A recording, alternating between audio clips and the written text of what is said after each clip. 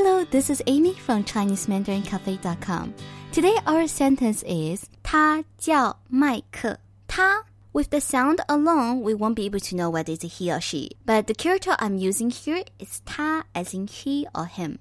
叫 it's call or to be called. 麦克 is actually an English name. What does it sound like to you? 麦克 is how we say Mike. And Michael as well. So we use Michael for both names. 他叫麦克. He's called Mike. Or his name is Mike.